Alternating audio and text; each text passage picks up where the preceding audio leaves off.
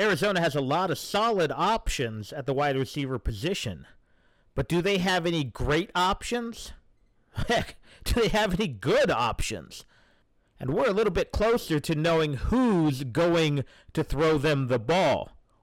Should we be upset with the process? You're listening to the Wildcat Sports Report podcast.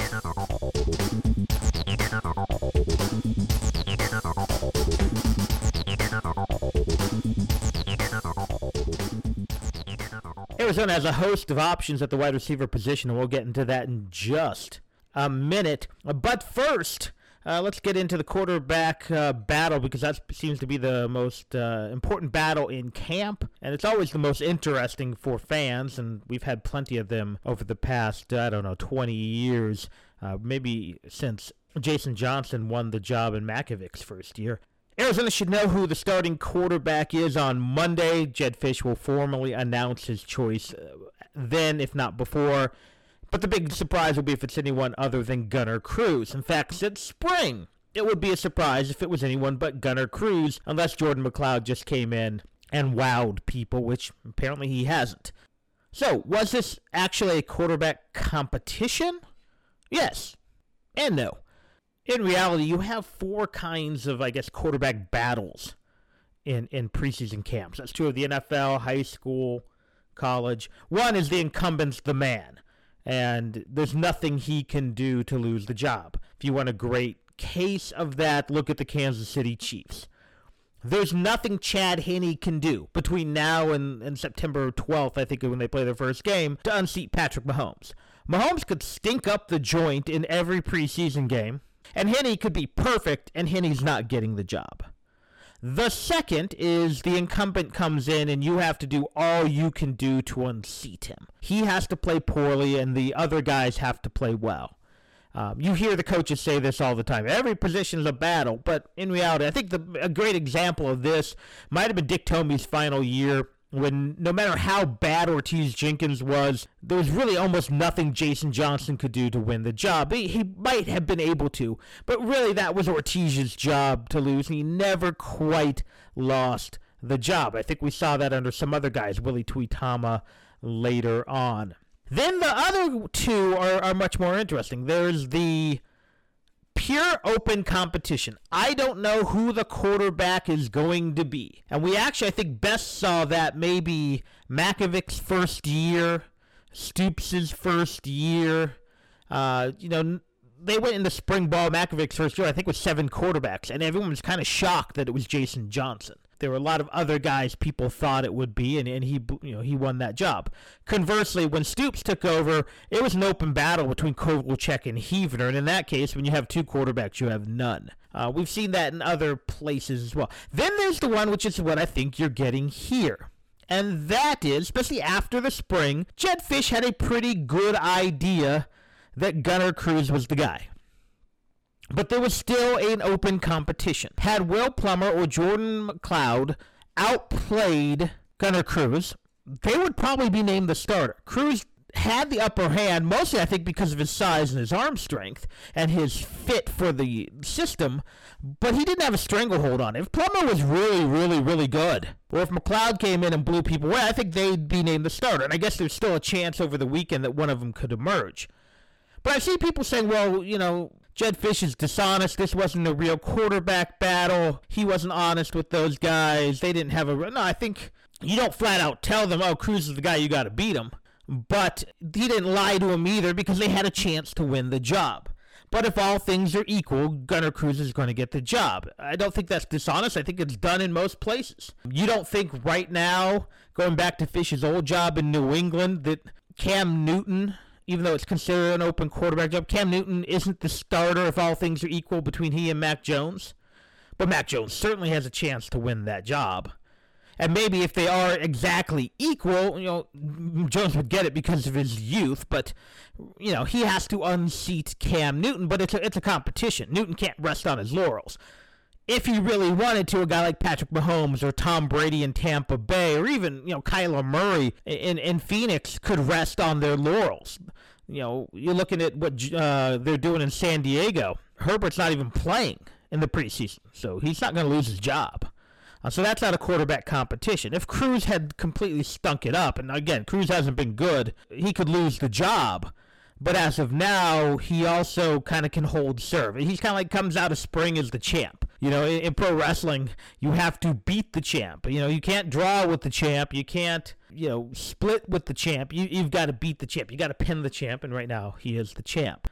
I don't know if that's a good thing or a bad thing because I haven't seen enough from Cruz to make me think, wow, that guy is a Rose Bowl caliber quarterback. I'm not even sure I've seen enough from any of these guys to think, hey, that is a Cheetos Bowl caliber quarterback. Cheez-It Bowl, Cheetos Bowl, Cheese Whiz Bowl. I'm not even sure. Too many bowls, but would love to play in one. So that being said, Arizona comes into this fall camp with a host of players at the receiver position, which is interesting because at one point it looked like they were going to have almost no one at the receiver position. Almost every receiver off of last year's team entered the transfer portal. And in reality, I think the only one of note who left, and even I'm not even sure that, is Drew Dixon, and I'm not even sure where he wound up. Now, Stanley Berryhill committed elsewhere, but never signed, never enrolled, came back. Some other guys, dallied with the transfer portal, ended up coming back when Jedd Fisch came on board. That was even without a proven commodity at quarterback. He was able to sell them on the offense just from his reputation alone, his hiring of assistant coaches alone. Arizona has a bunch of guys who are pretty good. But my worry, and I've had this worry in previous Arizona teams, is do they have a star? Do they have a number one receiver?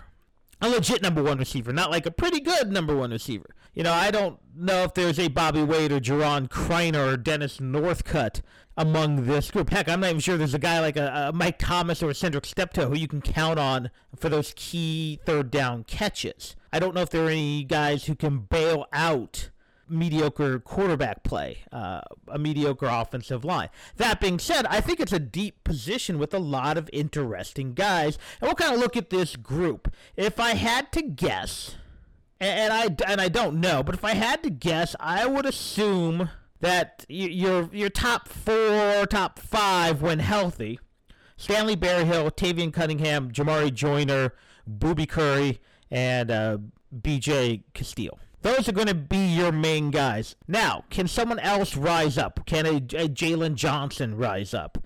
Is it going to be one of the young guys like a Dorian Singer who's received a lot of praise and a lot of good things, even though a lot of people haven't seen much? Can some of the maybe the unknowns like Anthony Simpson or Thomas Reed or Tristan D'Angelo rise up? I wouldn't count on most of those guys. So let's look at this core group and see what Arizona's getting. And maybe I think the guy who maybe has the chance to be, or the best chance to be the number one, but not necessarily be the best chance to be a star, if that makes any sense, is Stanley Berryhill. Berryhill, again, who committed to one of the MAC schools, I believe, then came back. He is a former walk-on who's really emerged as a top target for this team. Interesting enough, I saw him a lot in high school. He was part of a receiving core at Marana Mountain View that included Isaiah Lovett, Sam Spencer, and to a lesser extent, Deshaun Flanagan-Foles, the younger brother. Oddly enough, if I was taking bets, now Berryhill also then transferred his senior year, went to a school, Orange Lutheran, I believe it was, in California. But if you were asking me out of those guys, I would have guessed Lovett would have been the best player. And Lovett did walk on for a while at Arizona. Lovett was bigger. He was in that 6'3", 6'4" range. Great hands. Didn't have the great speed. Didn't have the outstanding athleticism. The son of Lamont Lovett, the Wildcat color commentator on radio. Sam Spencer was a guy who, if he was even Berryhill size at 5'11", probably would have been a D1 player. Ended up playing at one of the smaller Colorado schools. Was just an amazing kick returner. But Berryhill's a guy who came in and just originally, I think, committed to ASU as a preferred walk-on, but then went to Arizona and has really worked his way up. He's averaged 18 catches for 244 yards over the past 3 seasons. Those aren't, again, outstanding numbers. I think Kreiner had more than that in that one game against USC, and he wasn't even the best receiver on the field that day. He has scored 8 total touchdowns. Now, he's a reliable receiver who has just enough speed to get open. He has good hands. He's a nice target. And that's, I think, the thing. He's a nice player. In a perfect world, in a really good offense, I think Berryhill's your second, third, maybe even fourth receiver. But at Arizona, he may be number one. The other guy I think they're really, really going to count on is B.J. Castillo, the formerly known as Brian Castillo. He's a little over 6 foot. He's the most experienced receiver on the roster. Hard to believe. He's in his 5th year in the program, and it looks like he has one more year of post-COVID eligibility. He saw limited action in 2017, redshirted in 2018, but 2019 was his breakout year of sorts.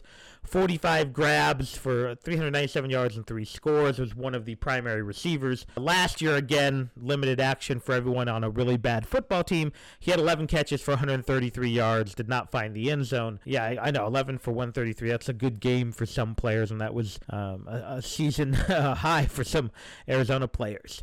I expect Castillo would be a good number 2, a good number 3 in a lot of teams. I think he can do that here. The guy, maybe the guy you're looking at to be kind of a breakout guy, and I'm not sure he has it in him, is Booby Curry. Curry came in with a lot of hype. He was a 4-star prospect, with the highest rated recruit, I believe, in the Kevin Sumlin era. I mean, he was a 4-star prospect even with injuries limiting his senior season. Just hasn't done much so far in his Wildcat career. He's one of the bigger receivers on the roster. That could really help him. He has just 16 career receptions, although he was a starter a year ago and was actually one of the few receivers to increase his totals in the COVID-shortened season from the year before. But that's not hard when you had just 6 receptions as a freshman. Really what we need to see from Curry is just improving upon the little things. He has to improve his route running. He has to get better at getting open. He has the physical tools to work with, but it's the nuances of the position he needs to improve. If he can do that, he becomes a very interesting part of the offense. The problem is, at what point do you make that leap? And again, I don't want to bash Curry because we saw that he didn't necessarily have the best coaching under the Kevin Sumlin group. I'm not sure how good his position coaches really were, and we'll find out. Is Jedd Fisch a guy with his staff who can really improve some of these guys? Can Fisch, can Kevin Cummings, who comes in really well regarded, be the guys to really wring the most out of these guys? Can they do what, again, Sumlin didn't do? And I would even argue maybe that Rich Rod did not do. And that's really improve these guys as they go. I think, again, Rich Rod was always very good at scheming, taking advantage of their strengths. I'm just not sure enough guys got better under Rich Rod. I think that is one thing Stoops and his staff did. Guys got better throughout their career. If there is a guy who maybe has a chance to be a game breaker, who has a chance to be a difference maker, it's Tavian Cunningham. Cunningham, a shorter receiver, but a speedster. Great speed. The challenge for him is to get isolated on the deep ball or to find him in open space. And right now we've seen maybe the biggest knock on Cruz is just inconsistent throwing that deep ball. Actually struggling in the spring and a little bit in the fall with throwing the deep ball, though he looked okay in the spring game. Or can they scheme ways to get Cunningham the ball in space? Can they, and I know a lot of people hate this, but bubble screens, slants, short passes that can really kind of work him into the open field, get him matched up on safeties or going up against linebackers? Can they use him with the jet sweep and things like that? Cunningham has had had a pretty good year in 2019, 35 catches, 383 yards. Last year he had less catches, but actually upped his average to 15.4 yards a catch, up from about 10, but only had the 9 catches and the single score. Again, everyone's numbers, with the exception of Curry, were bad and were below what they were before. And even Curry, I think he had 10 catches as opposed to 6. But Cunningham's the guy who maybe has a chance to be a game breaker, to be a guy who, if he can, again, stretch the field and they can get him the ball, then that opens up things for these other guys who are slightly more possession-type receivers. Although he won't start the season, Jamari Joyner, I think, is a guy Arizona also will count on, who may have a chance to be that number 1 type guy. He'll miss the first few weeks with that foot injury that he had off-season surgery for. He missed a chunk of spring ball because of that foot issue that led to the surgery. But we'll see what happens when he comes back. Will he miss so much time that his timing's off, or can he just kind of naturally get back in to the flow of the offense? For Joyner, he made the move from quarterback in 2019 and had a really solid solid first season. He caught 34 balls for 552 yards and 5 scores. He caught 12 more passes last year in just the 5 games. Again, everyone limited, and the offense was so bad. Joyner has the good size. He has pretty good athleticism. And I think he showed a pretty good ability to get open and make some tough grabs. But again, the real question is going to be, how long does it take him to come back from the injury? How long does it take him to adapt to the new offense? And can he, again, find that next level? That level of where he just can get open consistently, where he can really start showing things that guys who've been playing receiver for 15 years can show. I think if he can, then he can be a guy, again, who can be a pretty good receiver for Arizona. If not, you at least know what you've got with him, and that's a solid player. Again, like all these guys, you've got a bunch of good receivers, but can they be, any one of them be great? Can any of them be very good? Then we get into another group here who's a little less counted on, a little less proven. Thomas Reed. Reed's a fun story, the former walk-on who are in playing time, but he's been mostly a special teams player. 2 years ago, he had 5 catches for 111 yards and a score. He just has a total of 7 catches in his career. This year he comes in great shape. He's added over 10 pounds of muscle. Looks to finish out his final season as more than just a spot contributor. But is he a guy who can break into that rotation? I think right now, if you were doing a mock depth chart, you'd probably put him as the third receiver, one of the 3 receivers. If you're looking at it, you figure you're going to have 3 receivers and a tight end. So your first and second string will be about 6 guys. So he'd be in that group 7 through 9. But is that enough to really make a difference? Is he going to get a chance? Or can these young guys pass him? And I think that's, I think the good news is you got a smart kid, a good kid, a hard-working kid. But is he a kid who has enough talent to fend off? Another big receiver is Jalen Johnson. Johnson did not play last year, but he played in 10 games as a true freshman where he had 7 grabs, 79 yards. Again, another guy who has a chance to work his way into the rotation.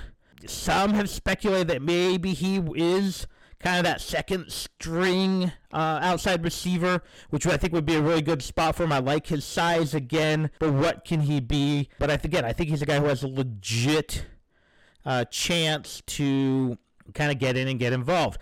Trying to find out the status of Jaden Mitchell. Poor Mitchell is a guy who's been injured. The Las Vegas native dealt with the injury issue since before his career actually started. He suffered a knee injury his senior year, which actually delayed his enrollment at Arizona, and then redshirted in 2019 after basically gray shirting because of the knee injury.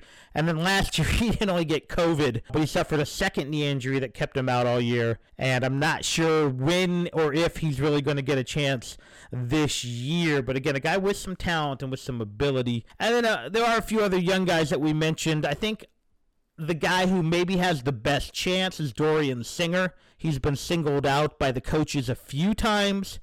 He's a 3-star prospect who moved to Arizona from Minnesota prior to his senior season and actually became a preferred walk-on for Arizona, which was kind of a huge get when you look at where he was ranked, which was kind of a top 200 type receiver. He actually had some high major interest before the move, but I think mostly at safety. I know Utah at one point had offered, Texas had offered, although it doesn't sound like it was a committable offer, and then wasn't re-offered after the coaching change there. So he's kind of a steal for Arizona if he can come in and work his way in. And there's, again, if you believe the coaches, he is a guy who can maybe see the field, if not this year, certainly in the future.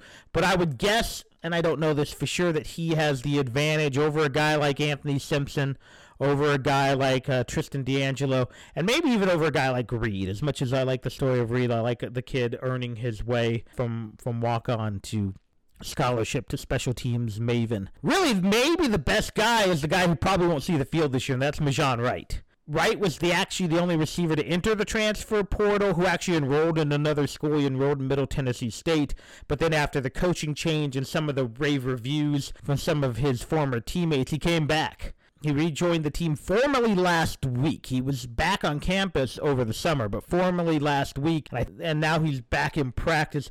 But it sounds like the belief is among the coaching staff that he'll have to sit out this season.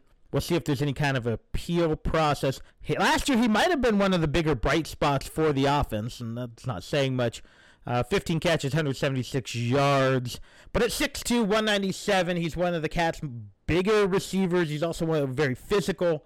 And again, showed flashes last year, being able to go up and make that tough grab, being able to work a cornerback, make some plays. And again, I think long-term, he's a guy I think Arizona can really count on. Just doesn't sound like he's going to be able to play this year. Normally, when we've done these previews, I've previewed the tight ends as well, but guess what? Arizona not only has enough tight ends to preview by themselves, but it sure sounds like they're going to throw to him. I know, it's a big tease. The throwing to the tight end is a lot like such and such is going to play a combo forward, or Sean Miller's going to open up the offense, or, ASU's the sleeping giant in the Pac-12. We hear it every year, and most years it just doesn't come to fruition. Well, maybe this is something new because A, Sean Miller's not around anymore. B, they actually do have a combo forward on the basketball team. And ASU might be the sleeping giant of NCAA infractions. So we're going to preview the tight ends separately. That's what I'm saying. The tight ends get their own podcast. That's how excited we are for the tight end position, because at one point Arizona produced a ton of tight ends. I know it's hard to believe. Most of you were not around, but you don't remember Mark Keel. You don't remember Mike Lucky. You don't remember, of course you remember Gronkowski. But at one point, Arizona had like 4 or 5 tight ends. Richard Griffith in the NFL. I know, it's astounding. But it's true. It actually happened. They didn't move them all to defensive end. Congratulations, Brooks Reed, on being put into the Ring of Honor. Speaking of tight ends, moved to the defensive side of the ball. So what I'm saying, next podcast is going to be a tight ends podcast, something I didn't know if I'd be able to say ever in my Wildcat podcasting career. I had a request to return with some of the horrible father stories, so I'm going to do it. If you don't like it, you can fast forward to the end. So the other day, my son is telling me a story about school, and he says, "So my boy NASA." And I say, "Your boy NASA?" He's like, "Yeah, I have a friend named NASA." I'm like, "That's his real name?" He's like, "No, it's his nickname." And I'm thinking, oh, he's kind of a space cadet, so we're calling him NASA or something like that. So why do you call him NASA? And he says, "Because he wears NASA shirts." Okay, so his buddy's NASA. I'm like, it may not be the most creative way to give a kid a nickname, but it's still a pretty good nickname. It's better than just taking the first letter of the first name and the last, a couple letters out of the last name, and we don't need another T-Mac or anything. And ironically enough, my son's nickname is T, or so I thought. So it turns out that not only is NASA called NASA, but his other friend is called Cheesy, with a Z, I've been told. It's Cheesy with a Z. And again, I assume it's because he tells bad dad jokes like I do, or he's, to us, Cheesy was always the guy who was maybe a little bit of a perv around the ladies. But no, apparently he dropped cheese on his shoe. And my son and his friend call all shoes either Yeezys or Jeezys, named after the Kanye West shoes that none of them own, because they're like $1,000 and really ugly. But there's NASA and Cheesy. And then I find out my son has a new nickname. So I call him T, but at school he still has been Tyler, but now he is Diego. And for those of you who don't know, my kids are adopted. I'm a white guy. My kids are Hispanic, so I thought maybe it's a Hispanic thing, since he has a very gringo name in Tyler. But no, he's called Diego because he wears a San Diego sweatshirt frequently, even though it's 105 degrees. He wears a San Diego hoodie. He also has a San Diego t-shirt. So he's Diego. So then I ask him, well, what do you guys call Michael? Michael. So, okay, then a few days pass, and he starts talking about his boy, Becky. I'm like, Becky, he's a boy. And again, in this day and age, you're thinking, okay, maybe it's a transgender thing. There was a transgender student at his school. No, we find out that his name is Becky, or his nickname, because Becky is the sassiest name, and this young man is the sassiest boy in school. I later find out my daughter, who I thought was the queen of sass, is a Rebecca. Because a Rebecca is almost as sassy as a Becky, but not quite. So I ask her, and again, she's part of this group with the Becky. Becky's not necessarily friends with NASA and Cheesy. Just so you know, I'm trying to find all this out. I'm trying to figure out what's going on in my kid's life. So what I find out is, yes, there's about 3 or 4 kids who are not quite as sassy as Becky, but they're still pretty sassy, and they are the Rebeccas. So there's Rebecca 1, Rebecca 2, Rebecca 3, Rebecca 4. I didn't find out which Rebecca my daughter is, but knowing my daughter's dominant personality, she's Rebecca 1. And then I find out that Tyler, with this group of friends, he has a different nickname. He's not Diego, he is Patricia. And I say, Patricia? He's like, yeah, Patricia. Because everyone knows Patricias aren't sassy at all. Okay, so my son, who has been Duder most of his life to, he's about 5 or 6, has now been T for the last few years. So much that on his baseball and his soccer jersey, he just puts the letter T in quotation marks. As he says, it's very important that it's in quotation marks so people know it's a nickname. Okay? And then he has a friend named Ray. And I always said, if I had a friend named Ray, I wish he would go by Ray Ray. But Ray does not go by Ray Ray. And it's disappointing, but okay. But Ray just goes by Ray with Tyler and his friends. However, his mom and his dad, who are not together, but that's not really important, call him Micro. Why? Because his dad is Big Ray or Macro, and Ray, who should be Ray Ray but is not Ray Ray, is Micro. Next time we will tell you why my daughter made me think I was crazy and why the school bully is deathly afraid of her. To Jed Fish for naming a starter, to all these wide receivers who have a chance to step up or at least be a pretty solid group, and to the fact we get to talk about tight ends, all I can say is, bear down.